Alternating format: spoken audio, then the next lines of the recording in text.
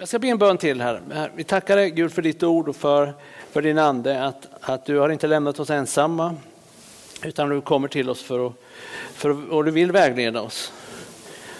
Och visa oss vart du går och vart du vill att vi ska gå. Vi ber idag att vi ska få förmåga att höra din röst. Allihopa av oss, inte bara jag utan varenda en av oss. Amen. Vi är en ny fas i vår församling. Och vi har satt ett tema för den här första 6 veckorna som vi kallar On the Move. Känns lite aktuellt, jag menar rent konkret, vi håller på att flytta. Men vi vill fördjupa den, för att jag tror faktiskt att det här med att vara on the move, vara på resa eller vara i utveckling, det är någonting som är supercentralt i Bibeln. Så därför kommer vi börja lite idag. Jag ska lägga en grund idag som handlar om det här med uppbrott. Det är tema i Bibeln. Jag hoppas vi kan se det. Det finns ett stort resetema egentligen genom hela Bibeln som vi ska kolla på idag. Men också att i begynnelsen av varje ny resa eller varje ny fas på resan så börjar det med uppbrott. Förändring, uppbrott och att lämna vissa saker. Det har vi gjort som församling. Vi har lämnat vissa saker när vi lämnade Vasakåren. Men det är också så i våra egna liv. När Gud kallar oss vidare så måste vi börja med ett uppbrott. Och det kan vara traumatiskt. Jag vet inte om ni är sådana som hatar uppbrott. Jag vet inte om ni är sådana. Ni avsked till exempel. Kan någon identifiera sig med det här? Många är det som känner så här: avsked är ingen big deal. Det är lugnt. Liksom att man är inte så sentimental. Äsch, vi går vidare. Det kommer nytt liksom. De flesta av oss är inte så. Men nu kör vi. Jag ska börja med nästa slide här då. Med Abraham. Det är tidigt i Bibeln det här. Och det där vi ska hålla på med idag. Vi ska kolla lite grann på Abraham. Och som är trons far eller som är far till det som blev Israel som egentligen är enligt Paulus i Nya testamentet även vår far. Alltså en del av det som Gud kallade honom till. Det fullbordan av den kallelsen är vi. Vi är en del av samma resa faktiskt. Så vi börjar från början. Så här står det i första Mosebok. Det är första boken i Bibeln. Första 11 kapitlen i första Mosebok är lite speciella. Ibland kallar man den där tiden för urhistorien. Sätter liksom scenen så där på en Gud som har skapat jorden och var kommer ondskan från och våld och så vidare. Så där. Och sen så när den scenen är satt, då börjar själva berättelsen kan man nästan säga med den här versen. Plötsligt bara out of the blue, bokstavligt talat, så står det bara: Herren sa till Abraham. Och jag tror inte vi kan fatta den, om man säger ett fint ord, diskontinuitet som det här innebär. För en man som inte ens visste vem den där Herren var. Som från noll bara, bam, så kallar Herren honom och säger så här: gå ut från ditt land och din släkt och din fars hus. Bege dig till det land som jag ska visa dig. Där ska jag göra dig till ett stort folk. Jag ska välsigna dig och göra ditt namn stort. En detalj slog mig så här. Inte nog med att det är ganska märkligt att det kommer in någon. Han har ett liv. Har ni ett liv? De flesta av oss har något slags liv. Ja, snacka kort varsel. Att man har ju, det kanske inte är så fantastiskt, men något slags liv har man. Och många av oss gillar lite grann vårt liv. Eller? Lite grann.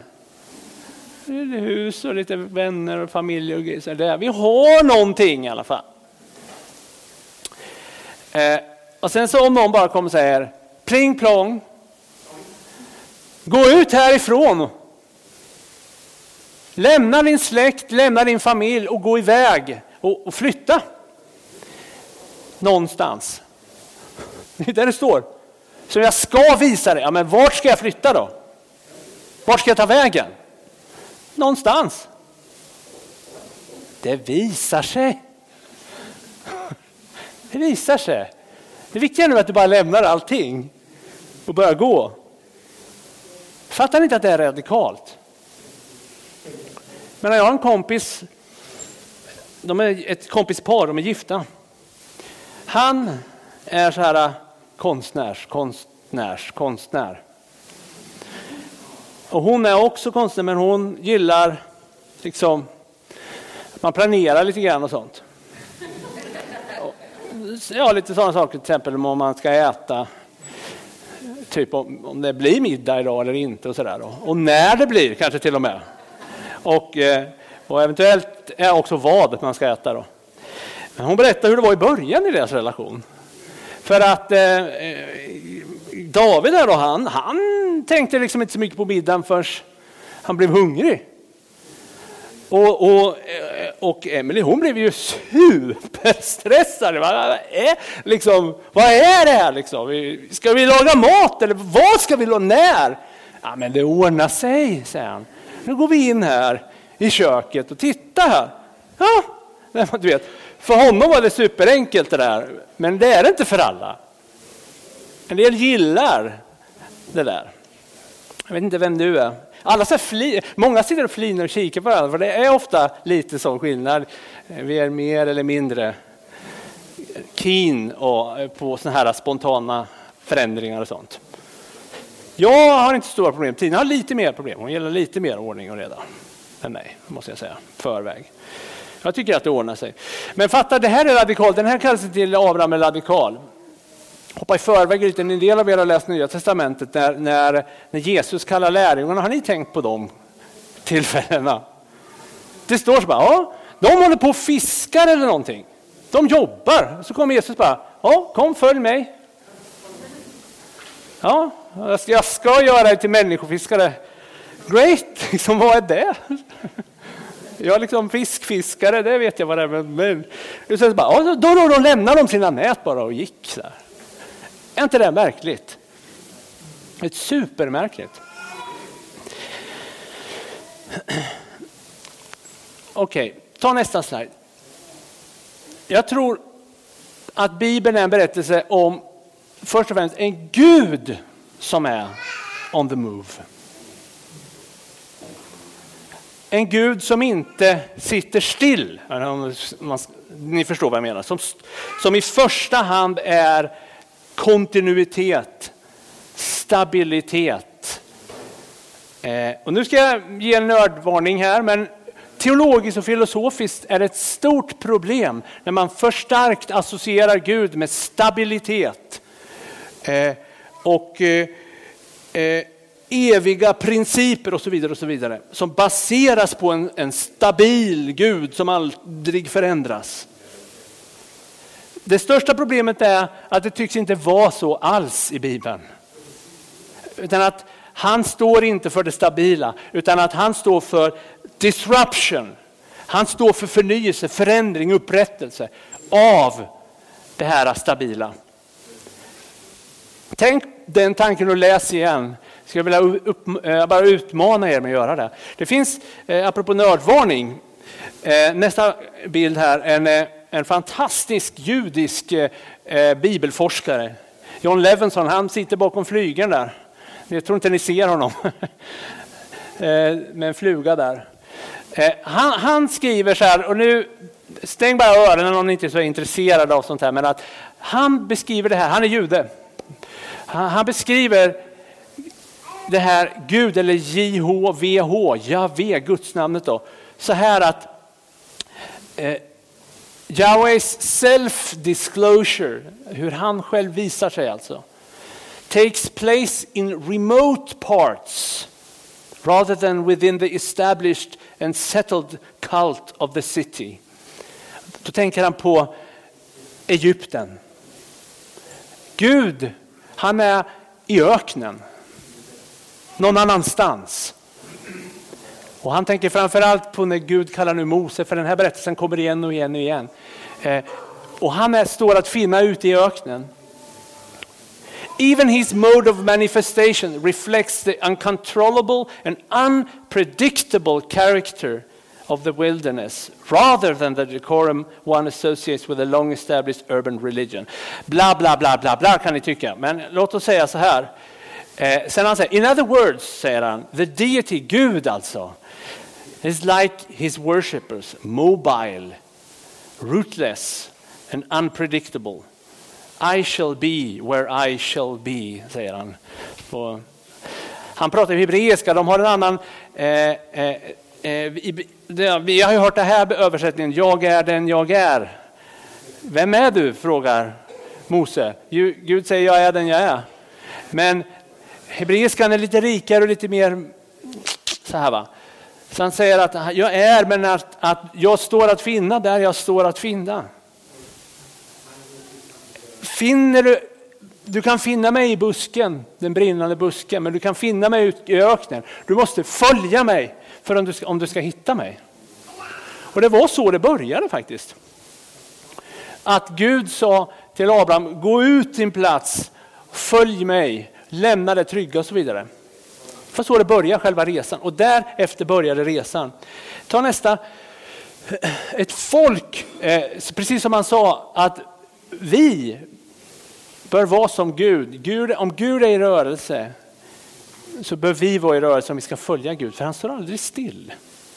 Och det är sånt här som är värt att reflektera i en sån här tid som vi som kyrka. Men jag hoppas att det även kan relatera till våra personliga liv på olika sätt. Det är i alla fall det jag önskar. Men att vi kan inte förvänta oss att Gud vill att vi ska vara samma hela tiden. Han vill förändring, han vill ändra på saker och ting. Och han är på väg, och vi kallar det att följa honom.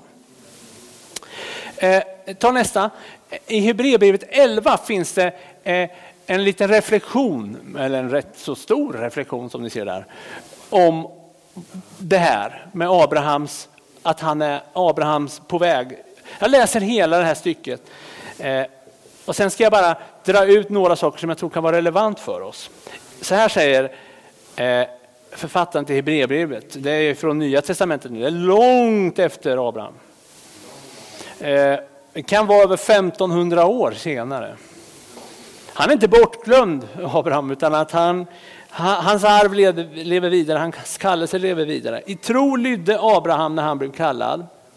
Han drog bort till ett land som skulle bli hans. Han drog bort utan att veta vart han skulle komma.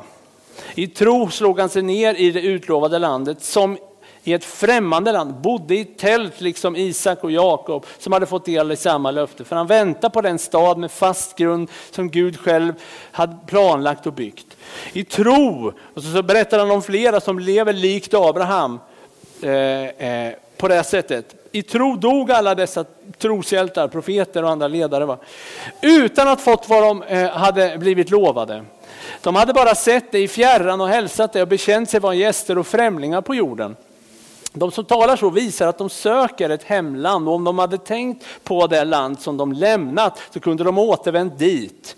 Men nu längtar de till ett bättre land, ett i himlen. Därför skäms inte Gud för dem, utan de får kalla honom sin Gud. Han har ju grundat en stad åt dem. Ingen av dessa som genom sin tro hade fått Guds vittnesbörd fick se löftet uppfyllas. För Gud har förespänt något bättre åt oss. Och därför ska de uppnå fullkomligheten först tillsammans med oss. Här är en berättelse om vad det innebär att leva i tro och i förtröstan på Gud. Framåtlutad så att säga. Att våga lämna det, och att Gud har kallat Abraham och massor andra människor att våga leva på det där sättet. Men är inte det fruktansvärt jobbigt egentligen? Söker vi inte många av oss stabiliteten och säkerheten?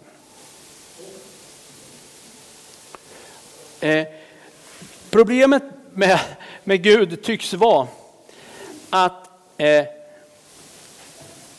så länge inte världen är som Gud vill att den ska vara, är vi inte hemma. Det är inte läge att stanna, sätta sig ner i soffan och luta sig tillbaka för Gud. Vi är inte hemma än. Gud är inte hemma än. Visst låter det konstigt, men faktum är att jag tror att det här är sant. Kommer ni ihåg vad Jesus sa efter att han sett komma för mig? Han säger att rävarna, de har lyor. Svennarna har sina radhus. Men jag har ingenstans att luta mitt huvud. Men följ med mig. Lämna era radhus på en resa. För jag är inte hemma än. Jag har inget hem än. Gud har inget hem på jorden än. Typ. Det är därför han alltid är på väg. Det är därför han inte slår sig till ro. Om ni förstår vad jag menar. Det är därför det inte är läge att sätta sig tillbaka och rulla tummarna och vänta på någonting för Gud. Det är därför vi som församling inte kan luta oss tillbaka och njuta av en slags stabilitet och stillhet. Vi ska inte förvänta oss att det kommer bli så. För Gud är inte hemma än. Gud är alltid på väg. Det är därför han drar upp oss nu från en gammalt sätt att vara kyrka till ett nytt sätt att vara kyrka. Tror jag. Och det är inte att förvåna sig över. För den Gud vi söker är på väg hela tiden. Och vill vi vara med honom så måste vi följa med när han går. Även om vi inte alltid ser vägen. Eller ser slutet eller ser ens runt hörnet knappt.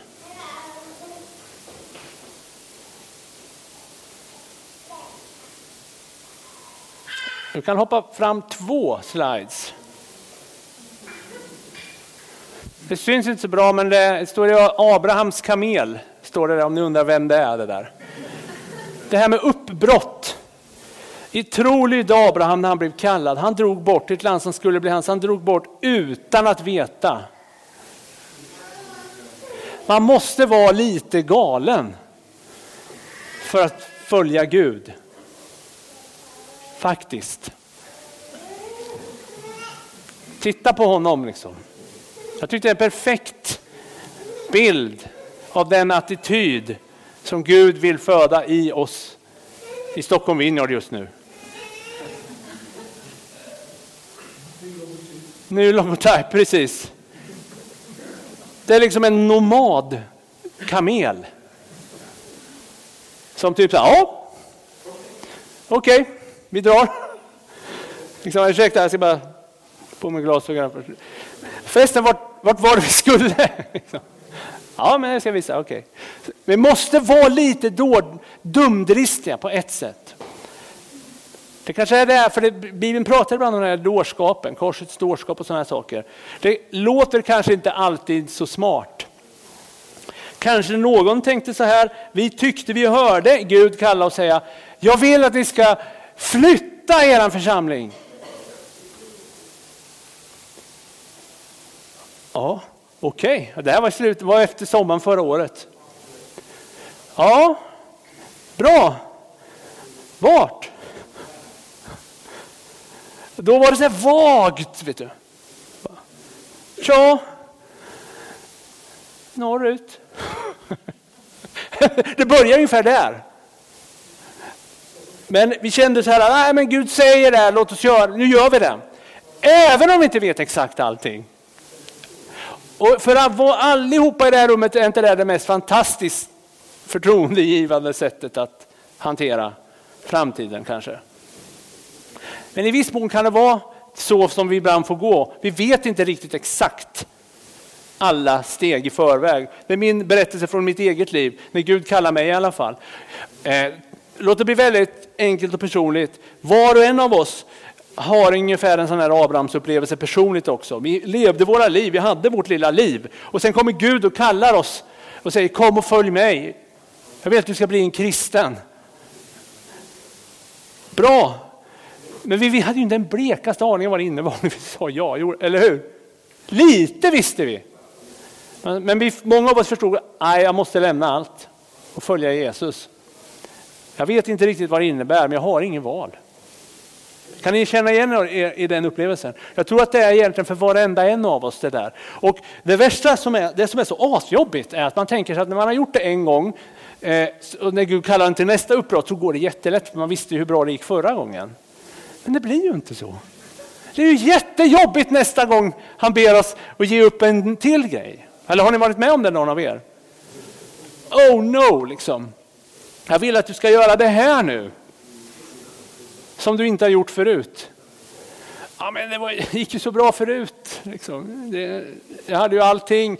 Jag vet, sådana här kallelser till församlingsplanteringar. Vi pratar ganska mycket om det i våra rörelser. Vi kanske har en stor och härlig församling som vi älskar. Och sen säger Gud, jag vill att du ska åka till någonstans. Göteborg, eller som när Gud kallade Ted och Siv, de var här och sen så bara åk någon annanstans och börja om från början. Finns ingenting liksom. Man känner att man måste göra det fast jag vet inte precis vad det är.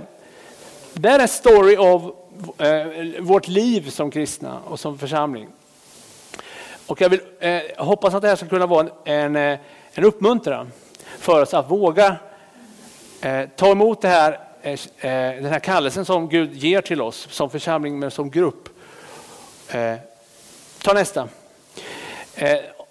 I tro.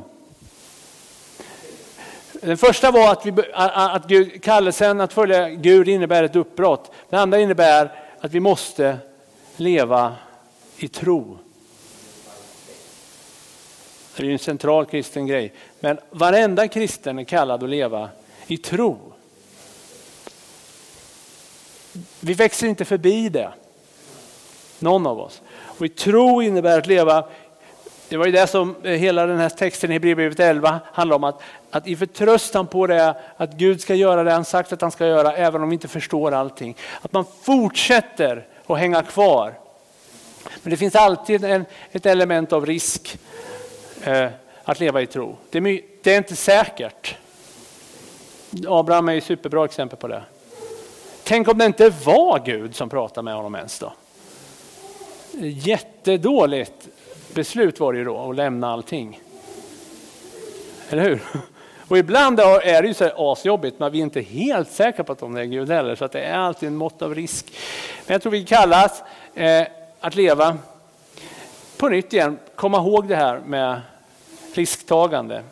Uppmuntra oss. Våga ta en risk. För det är vägen framåt. Alltså. Det är vägen till framtiden. Gå genom ett liv i tro, inte i säkerhet. Häng in där liksom. Till sist. Det ska vi be efter det här. Tar vi nästa. Det är som att hela den här berättelsen av alla dessa människor. De hade lämnat något gammalt. Gud hade sagt att någonting skulle komma. Men de uppmanas att ständigt sträcka sig framåt mot det som ligger där framför. Forwarding är att luta sig framåt. Han vill att leva i tro innebär att luta sig framåt hela tiden. Eftersom Gud, han är ju inte hemma än så han är på väg. Så det enda sättet att röra vid Gud är att vara framåtlutad. Tror jag. För att han rör sig ju hela tiden. Vi måste hela tiden vara framåtlutad. Och när vi gör det så säger vi är inte framme än, vi är på väg, vi är process. Det är en del av vad det innebär att vara kristen tror jag. Jag tar nästa och den sista sliden. Det här brukar jag använda när jag pratar om, för det här är en del av det vi i vår Vineyardrörelsen kallar som våra kärnvärdering. Att vara en forward leaning movement. En framåtlutad rörelse. Since the kingdom of God is the future reign of God breaking into the present through the life and ministry of Jesus, we are a forward-leaning movement. Bara det här begreppet movement är ju viktigt här nu. En movement måste mova. Annars är det ingen movement. Då är det någon slags, vad heter det? Monument. Vi är inget monument.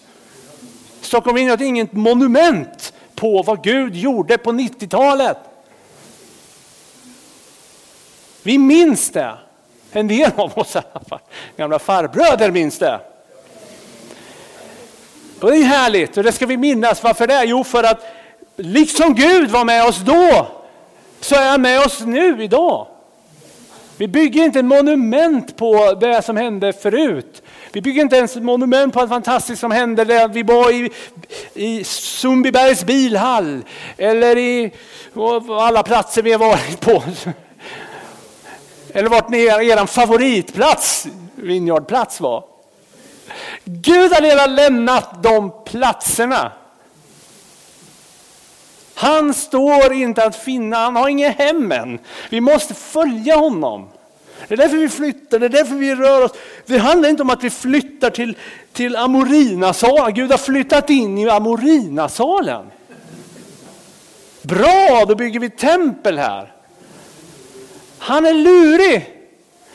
Han står att finna här. Han rör sig. Vi måste följa honom och se. Det där det handlar om, att spana. Vi måste spana efter vad Gud är och vad han gör. Och så följer vi med där. Leder han oss in i Amorinasalen, då är det bättre vi går där in. Alltså. Går han någon annanstans, då vill inte vi stanna kvar och bygga ett monument här. Eller? Inte jag i alla fall. Forward leaning movement. Jag ber att det inte bara ska vara en värdering på papper sådär. Utan att vi ska vara en framåtlutad rörelse. Eftersom Gud rör sig. Okej, nu ska vi be här. Ta nästa. Så här tror jag, eller vi. Vi tror att vi är här just nu. Vi tror att Gud kallar Stockholm Vineyard att ta nya steg i tro i den här vandringen.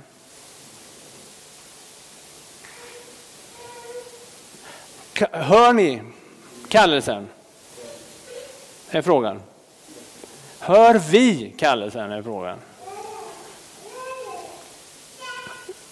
Du kan ta nästa också om du vill.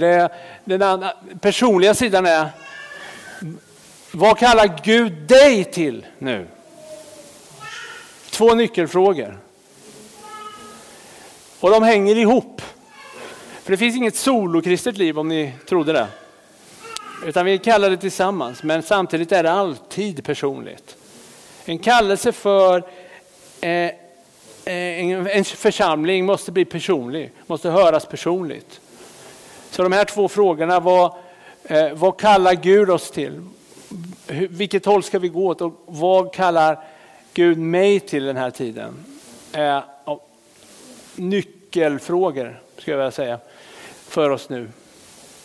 Vi avsätter nu, det är nog 6 veckor om jag ska kolla på kalendern innan. Jag ska kolla samtidigt här nu när jag babblar här. 1, 2, 3, 5 var det.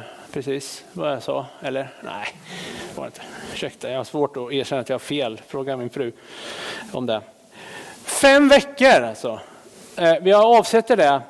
Och den primära frågorna är egentligen de här. Vad är de här nya stegen i tro som Gud kallar oss in i? Och vad innebär det för mig? Det kan också vara att vi inbillar oss att Gud inte kallar oss att gå vidare i tro. Men jag tror inte det. Det känns sjukt olikt Bibelns Gud. Att han inte har något nytt för oss. Att han har tänkt att stanna kvar, att allt ska vara exakt som det har varit förut. Jag tror inte det. Men vi måste också respektera och förstå och lyssna på varandra. Som jag sa, det är inte alltid lätt. En del går ju igång på det här.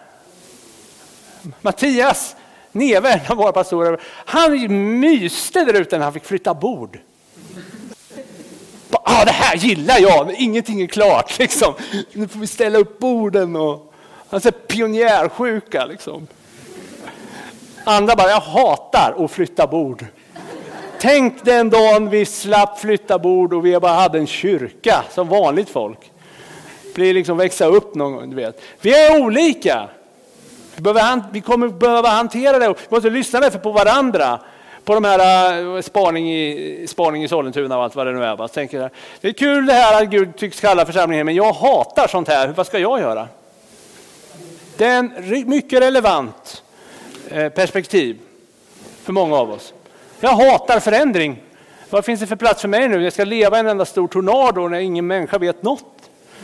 Be för mig, säger jag. Du vet. Vi är olika. Och vi hoppas och ber att vi ska få kunna vara en sann gemenskap i förändringen. Sanna med vår fruktan, med vår rädsla för förändring. För det hjälper ju inte att fejka, va? Det blir jättebra det här. Liksom man ser ju igenom. Eller man orkar inte hur länge som helst att låtsas att man älskar. Utan att bättre säga det som det är. Det här ska bli jättejobbigt. Men okej. Jakob brukar ju ofta säga det. Han har fattat, tror jag. Visst fattar du att Gud kallar oss till någonting också? Ja. Men jag vet inte, men du brukar säga det där att det blir asläskigt. Det blir skitjobbigt, säger han, och sådana där saker. Det är hans perspektiv på det där. Andra bara, yes, äntligen. Jag väntade 4 år på den sega församlingsledningen. Yes man. Ja, men det är faktiskt ofta så är det så. När Gud kallar sig vi yes men. Tänk på mig lite grann. Jag som du vet. Nu ska vi be. Vi har den här stationen. Jag vill också verkligen uppmuntra att skriva saker och lämna där. För jag tänker mig att den här korgen kommer att vandra med oss under den här tiden. Med böneämnen, med rädslor kanske. Ärliga processer som vi måste ta in i bönen. Fyll den där om du får en känsla av att under lovsången nu, vi får se vad som händer exakt, men vi ska ge respons i bön, sjunga lite lovsång. Känner du ett behov av att gå och skriva lite där? Om du tycker att du hör Gud säga någonting, vad det nu är möjligtvis, och det väcks till en bön, eller du kanske hör honom säga vad du tror att han vill att vi ska göra. Låt oss fylla den där korgen med våra böner, med våra känslor eller vad det nu är, om du så känner. Amen säger vi på det, tror jag. Det blir en speciell dag. Vi ska be nu. Vi tar fram lovsångsteamet direkt. Vi har en låt vi tror verkligen att Gud har gett oss en låt inför den här förändringen som kallas calling. Sätt upp texten på den, ska ni få se på grejer. För jag känner att det här är Gud som pratar med oss.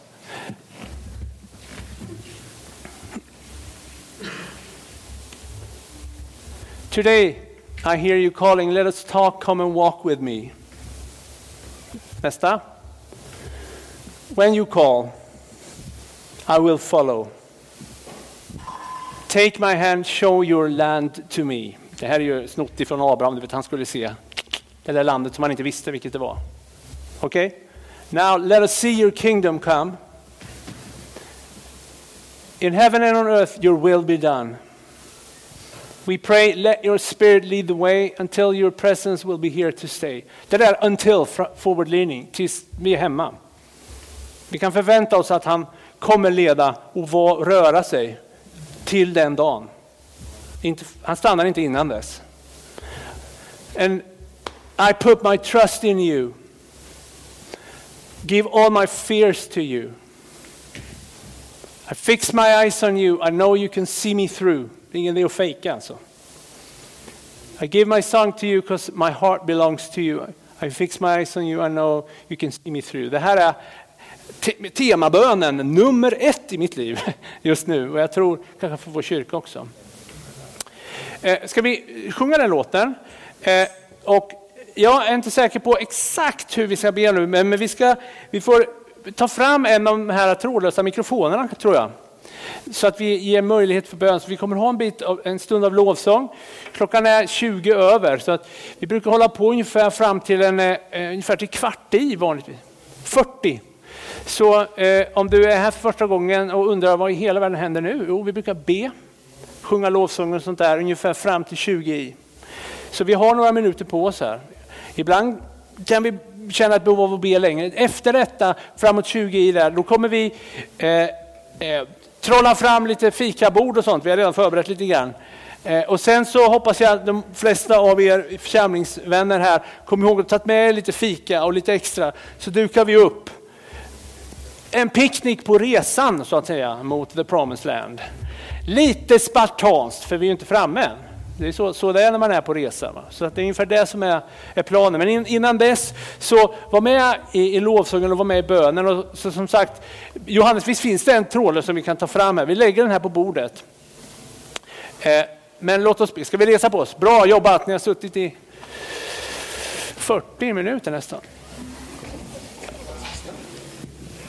Ja, Gud, vi ber att du ska hjälpa oss i den här tiden. Både individuellt, personligt, men också som församling och som familj och allt vad det nu är. Att lära oss, hjälp oss att höra din röst idag. Vi ber om det. Hjälp oss att fatta vad det är du kallar oss till. Och ge oss också kraften och vad ska man säga, nåden säger vi ju. Att få följa dig när du kallar oss in i det nya. Vad det nu innebär för mig, också det här personliga. Vi ber att vi ska höra det personligt.